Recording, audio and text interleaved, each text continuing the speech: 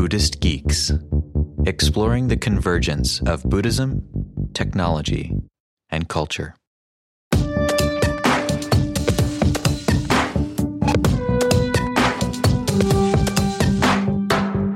What's the sound of one geek giving? Find out at BuddhistGeeks.com/give.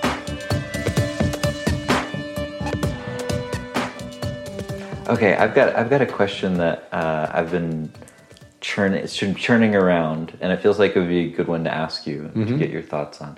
So I'm not sure if you're familiar with this movement in the technology space called transhumanism. It's this. I don't think so. It's a sort of philosophical position and an ideal of transcending our humanity using technology. What does that mean, to transcend humanity? Well, it means different things for different people, I guess. But I mean, the basic idea, as I understand it, is that if we have the means to actually reprogram our biology or our minds, and we're already doing that, obviously, with smartphones and things. It's already happening. I guess that's the interesting point. But if you sort of take it like a logical step further, what if you could, radically extend lifespan, or enhance cognition so that your brain's tied into the Google Cloud and you're able to, suddenly think, at much higher bandwidth, or different things like that. And the idea seems to be to, in a way, escape samsara by reprogramming it. By merging with machines and becoming something other than what we are. That feels really contradictory to this kind of approach of like befriending the human experience and working with it, while at the same time having sympathy for how, like, this isn't something we ordered. This is like an evolutionarily pre-programmed, so most of the time, I'll just be honest, shitty situation. That's right. That's exactly right. Well, we have to ask ourselves a few questions. What is the status of human experience? I'm not talking about human thought, but I'm talking about the actual visceral experience of being alive. What is the status of that? How do we evaluate it? What do we think about the fact that we as beings are these atavistic creatures that just seek pleasure most of the time? What do we think about that? Do we want to wipe that out? Do we want to marginalize the experience of pain and suffering and confusion? One thing I think we have to keep in mind, that if you look around the universe, everything operates by the force of attraction. Men and women are attracted, to each other, or, to, if you happen to be gay, you're attracted to somebody of your own gender. Mammals are attracted. Atoms are attracted. Subatomic particles are attracted to each other. The sun and the moon and the earth all operate in a field of desire, we could say. They desire each other. I mean, their desire is different from our desire. So there's something fundamental about passion and desire and longing and hunger in our human life. And do we want to get to a place where that's not happening? That's an interesting experience. Yeah. In the Vajrayana, it's you turn your attention away from your thinking and away from your your cyber world, and you put it into the most primitive dimensions of your own human experience. And you begin to explore, for example, passion. You begin to explore the nature of your longing for another person. And you feel the warmth in your body, you feel the neediness, you look into it, you open to it, and you begin to discover that there's a whole world within that feeling that you never noticed before.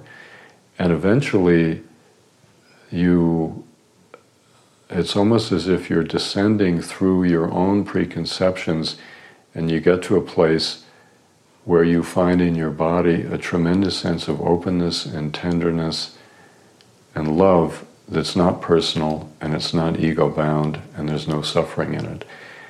And at that point you feel you've come into inhabit your most fundamental experience as a human being, and it's one that has a tremendous amount of freedom in it, and a tremendous amount of pleasure in it, and a tremendous amount of happiness. And how important is that to us as humans? Is that important? Is that real human happiness, or is real human happiness being free from all of the density and the texture and the chaos of life?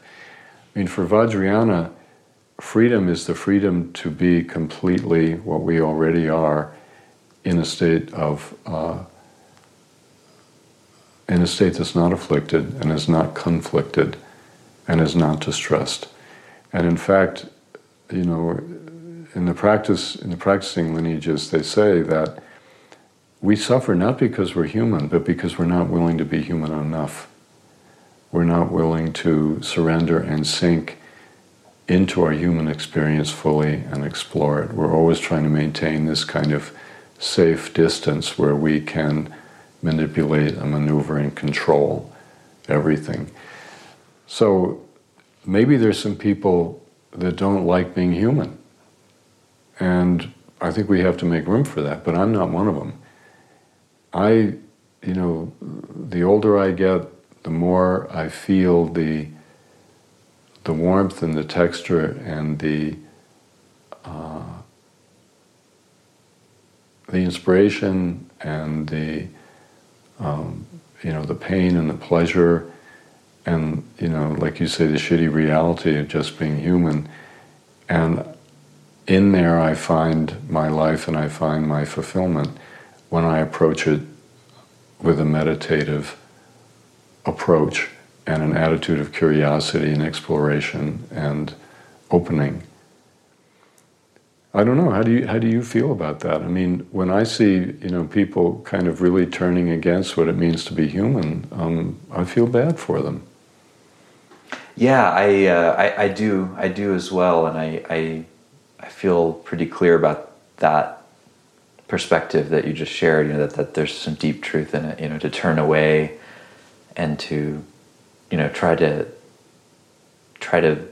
build a reality that is about escaping this reality. Seems like it's going to have some unintended consequences that are going to be pretty bummer. Yeah. On the other hand, I guess I feel a sort of simpatico with that, the aspiration to improve the human condition, Mm-hmm. In whatever way can be done. What would be improving it? What would that look like? Well, that's where it gets tricky, because I don't know that, like, some improvements seem to be very specific, to certain people or to certain groups at certain times. Mm-hmm. I don't know. I mean, maybe there's certain universals, like everyone having enough to eat, things like that, some basic human needs. Maybe at this point, everyone having access to the world's information if they want to, because that seems to be able to enrich people's lives in so many ways. But at the same time, all those things bring about all sorts of downsides too. So I don't really know. I feel like it's a confusing thing to want to improve the world and at the same time want to accept it completely. Well, I think, for example, when you explore your experience and you really become open to the full range of your own sensitivity as a human being, you become much, much more sensitive to other people, much more sympathetic, much more able to be helpful. I think when you don't have that sort of basic human-heartedness, and you don't, and many people in this world haven't had the opportunity to be able to actually feel what it's like to love someone else or to be loved. When you don't have that, then no matter what it's not going to be helpful to you, and it may actually be very harmful to other people. So to me, step number one is making peace with being a human being and developing all of our capacities of somatic intuition and feeling and sympathy and loving. We have to develop those, and we have to help other people to develop them. I mean, you almost get to the point where the smarter you are, the more human you are. I think in some people's minds that to be smarter and more adept and have more information at your disposal makes you more of a human being. And I don't think that's necessarily true. I mean, it could be. I'm all for developing technology, but if we don't develop the person who's using the technology, I mean, where are we? There are a lot of very smart people walking around who are really, really unhappy. Right, that seems to be one of the epidemics of like the information age. I was reading the other day that our attention spans have gone down 4 seconds on average in the last 14 years. Oh my goodness, that's 12. Frightening. Yeah, from 12 to 8. And apparently a goldfish has a 9-second attention span. So we just crossed under the goldfish. Yeah. Sunk down to the bottom feeders. So that's a pretty profound change. Like we're losing 33% of our attention span capacity in the last 14 years, which almost certainly related to our use of technology. Well, I have a 15-year-old stepson, and of course this is where the texting and the cell phones and everything are really in high gear. Yes. And what I see, I don't see it so much for our son, because we're all over the poor guy. He doesn't get a break. but I think in general, what I see through the lens of the 15-year-old culture is that on the one hand you can say it's really great. We have cell phones, we have Xboxes, we have computers that can do all kinds of things. That's wonderful, but the problem is the way they're being used. And my observation is that people use them as a way to allay their anxiety and to regulate their emotions.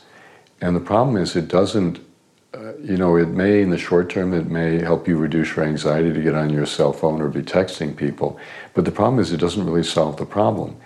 And then later, when you try to have relationships with people, you still got the problem, and the problem isn't being solved, and plus you don't know how to solve the problem. So that would be another thing that I would worry about, is that all the technology becomes a substitute for actually working through one's fundamental human angst and one's conflicts and one's sense of loneliness, and becomes a substitute. And you can say, what's wrong with that? What's wrong with it is you don't grow as a person. The developmental stages of the human person don't have a chance to advance when you're holding it up by addictions. That's one of the things that I think the addiction theory and practice people have really made clear, that when you're engaged in addictive behavior, it short circuits the neurological process of human development. You don't grow as a person. I ran into this, I think most commonly working as a university teacher with kids who smoked a lot of pot, and then would try to meditate. And what I found out, and I think what now is commonly accepted, is that if you smoke pot beyond a certain point, you start smoking at 12 years old, then when you're 20, 25, 30, you're still going to be 12 years old emotionally. But it's not just true of pot, it's true of all addictive behavior.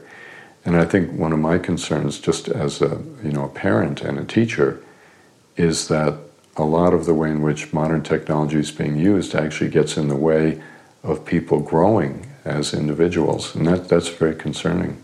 Yeah. It's something, especially with Buddhist geeks, that we've talked a lot about and explored a lot, because and not just the use but the design too, like how people are designing these tools and technologies, because some of them are very explicit about wanting people to be addicted to it that's their whole business model, is based on figuring out how to design something that does that. Does Google do that? I don't know the degree to which Google does that, but it seems like all of the big companies to some degree are involved in that. Yeah. Interesting. And it seems like much less, although they're out there, are thinking about how to design things to lead to well-being, or to a deeper sense of stillness. But that it's interesting that could actually be a design principle underlying how a technology is created, how it's crafted. I think Apple, in some ways, has had that as part of their ethos. That technology is about human potential. Mm-hmm. And they try to create things that are easy to use as opposed to complex, and Mm-hmm. Things like that. You can sort of see it there, but it's definitely not the most common motivation or inspiration for how things are designed. Well, it's interesting. This circles back now to our talk about shikantaza. Yeah. In the sense that even people who are totally addicted to their electronic devices or whatever it may be, the interesting point is when people sit down in shikantaza and they don't actually do anything, which is really what the posture does for you. It says just, what do I do? Just be in the posture. Just have a straight back and have your chin down and just sit there and wait. Then the transformation process just picks right up and it really starts unfolding. So, in a way, that's interesting that for somebody who teaches meditation, this could be a great selling point, that it, in a way, it is remedial action for a technological world, really, that is not going to nourish you. But if you're willing to sit and do nothing, then your body will just go through some process of change. Just give it a little bit of space. Yeah, so it's in some ways it's the total powering down. Total powering down, yeah. Total powering down. And yet we have to power back up and operate in the, you've got an iMac just behind you. We still have to function in this space, it seems like, unless we have the opportunity to, just kind of like unplug completely, which I haven't really very little interest in. Well, I don't think anybody has to unplug completely. Yeah. What happens to me when I sit, I'll sit down and do my meditation, and a lot of things will come up. And what comes up is pretty much how I need to fill in the blank. How I need to maybe address this person, or how I need to work on this problem, or how I need to relate with my son, or it's always life that is coming up, but it's not the life that's viewed through my anxiety. It's the life that comes up from my body, the life that is really there for me. Now, I'll give you an example that I've been thinking about lately. I have a relationship, of long-standing work relationship, that really got into a very, very bad place. And part of the bad place was that in my own mind, I couldn't think of a single good thing to say about this person. And I've been kind of working at it with the shikantaza. And what's happened, and what I'll do is I'll bring the person and put them in front of me and just sit there and see what my body has to say about it. And what's happened is that every day I see a little bit more about, the pattern that I actually was largely responsible for instigating in the first place. Well, that's interesting. I hadn't thought about that in years. And then things that I have done that have been incredibly insensitive. And then overtures this other person has made that I never responded to. And then, how I started to realize, well, this person feels like I never even saw them. I never saw who they were, acknowledged them. All this information I had blocked out because I was so busy thinking about this person as being this bad person. And what I'm getting to is, when you meditate in a very embodied way, what happens to you is life happens. And it's all about how you're going to live and how you're going to relate. So the idea of meditation as somehow checking out doesn't make any sense to me.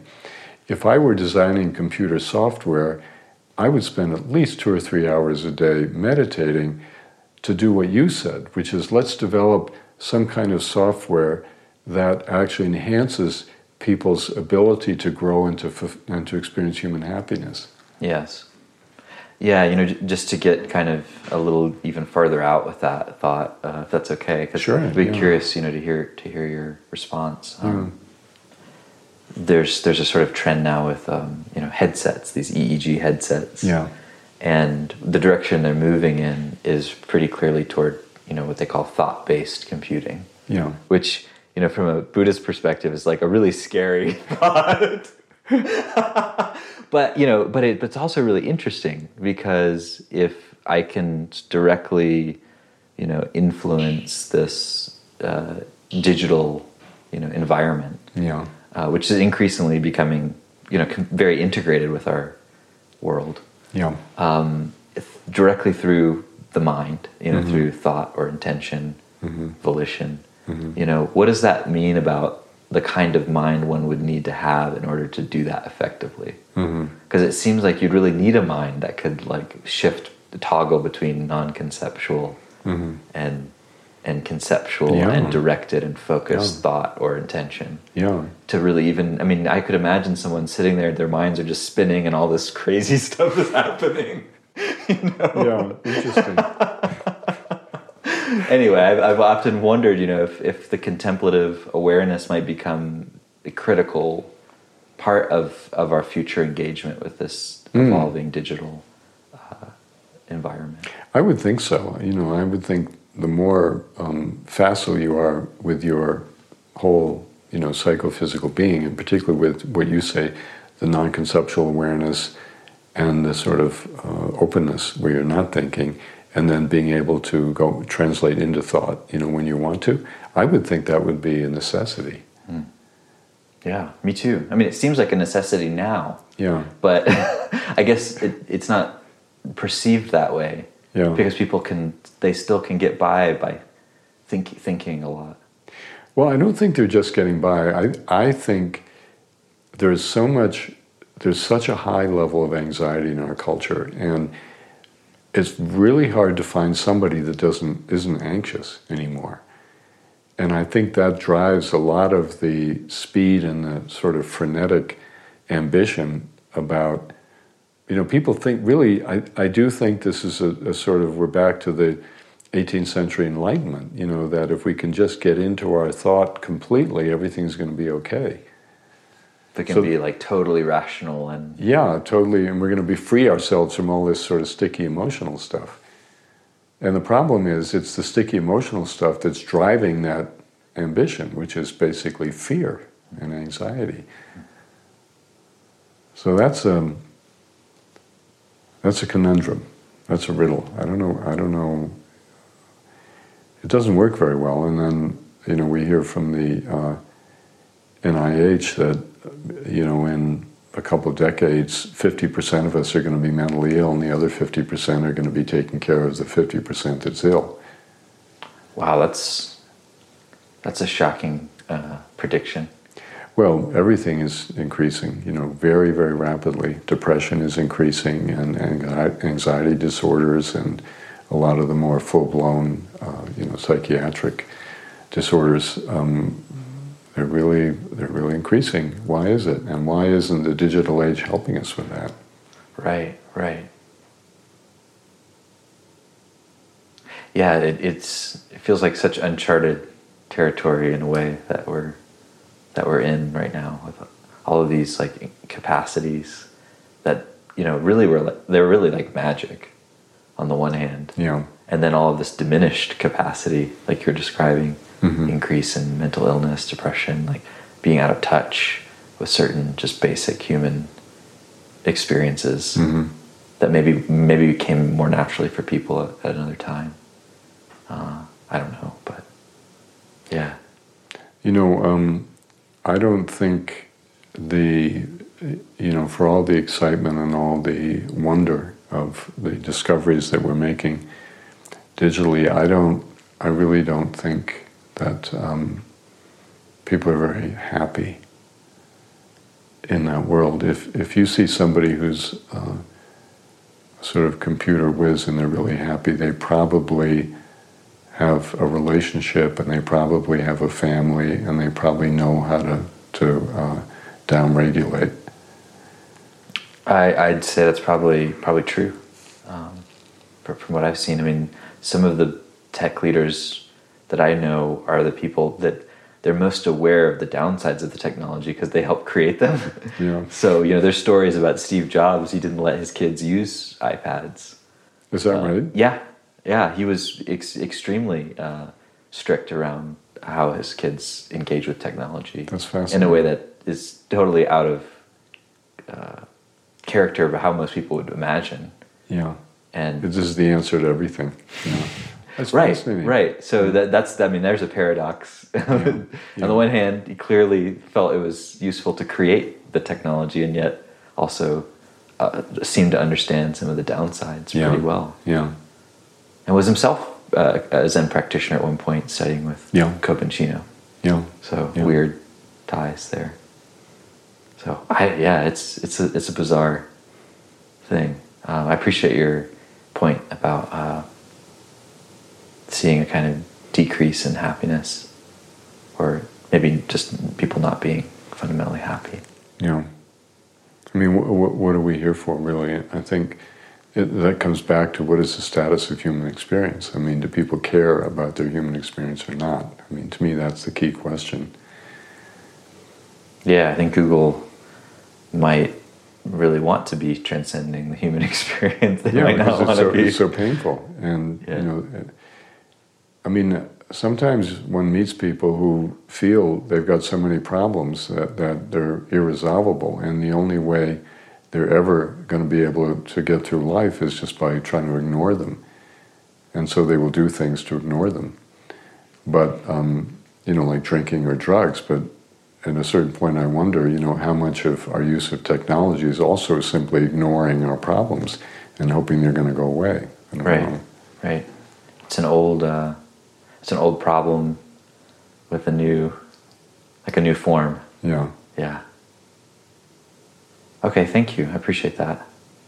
I don't know that we have any, except for sitting for 3 seconds. I think we're both concerned. We don't really have a lot of solutions here, but... We're both technology users and meditators, so how's that work? Yeah, totally. I appreciate you going down that rabbit hole with me, with the technology stuff. It's our world. Yeah, it's our world. So I just spent 5 days up in the mountains with a bunch of tech startup CEOs. Yeah. And I was there leading meditation. And everything you described was, what was evident in their experience. They're creating companies and creating products, and they're feeling anxious and, all of that.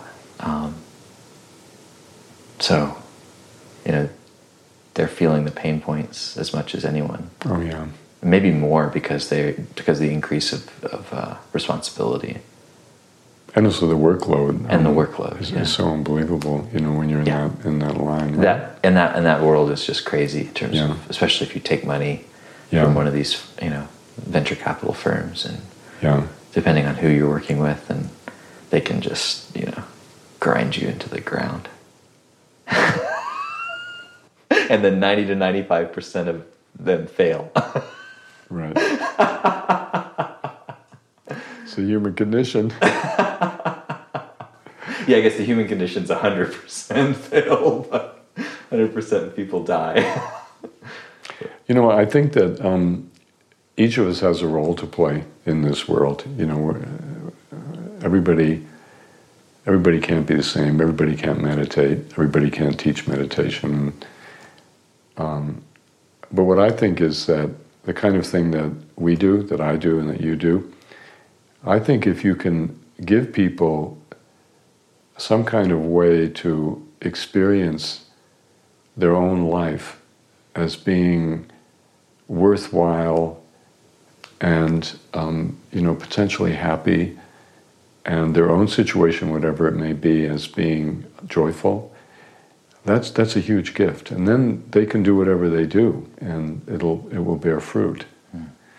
So that's the way I see what I'm doing. I'm not I don't think about myself or anybody else becoming enlightened, but I think that meditation does put you in touch with a lot of very positive resources in your own human experience. And once you become aware of those, then you're not trying to find your happiness on a computer screen or, in some kind of new device that's been invented. You find your happiness in your life, in your relationships, in the ups and downs of life, and you grow as a person, and there's a lot of fulfillment in that. And I feel like, it doesn't really matter how rich you are, how poor you are, or what your circumstances. If you can give people that, you've given them a really important gift. So, if that can be supported by technology, that would be amazing. I mean, and to some degree, it seems to be supported by technology. Do you feel that? Yeah. Yeah, I mean, just you were mentioning the CDs, Yeah. Or, the fact that someone across the world can like go through and do these different meditations and instructions. That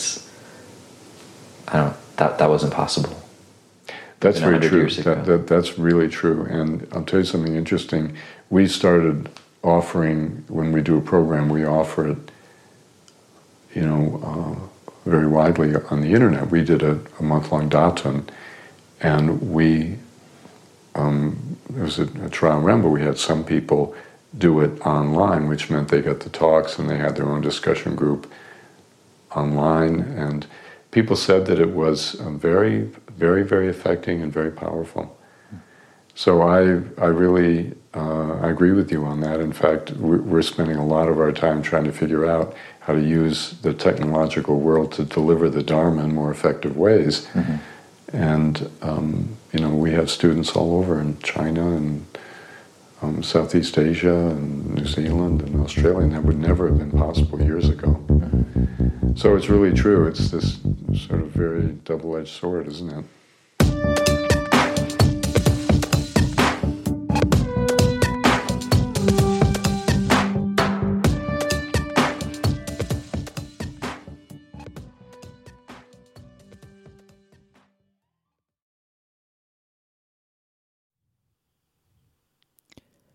After nearly a year in private beta, the Buddhist Geeks Network is now open for any independent practitioners who want to engage in interdependent practice. You can find out more about the Buddhist Geeks Network by visiting buddhistgeeks.network. And if you'd like to join the community and join us in regular social meditation practice or other events that we host there in the network, all freely offered, you're very welcome to do so, again, by visiting buddhistgeeks.network. Love to see you there.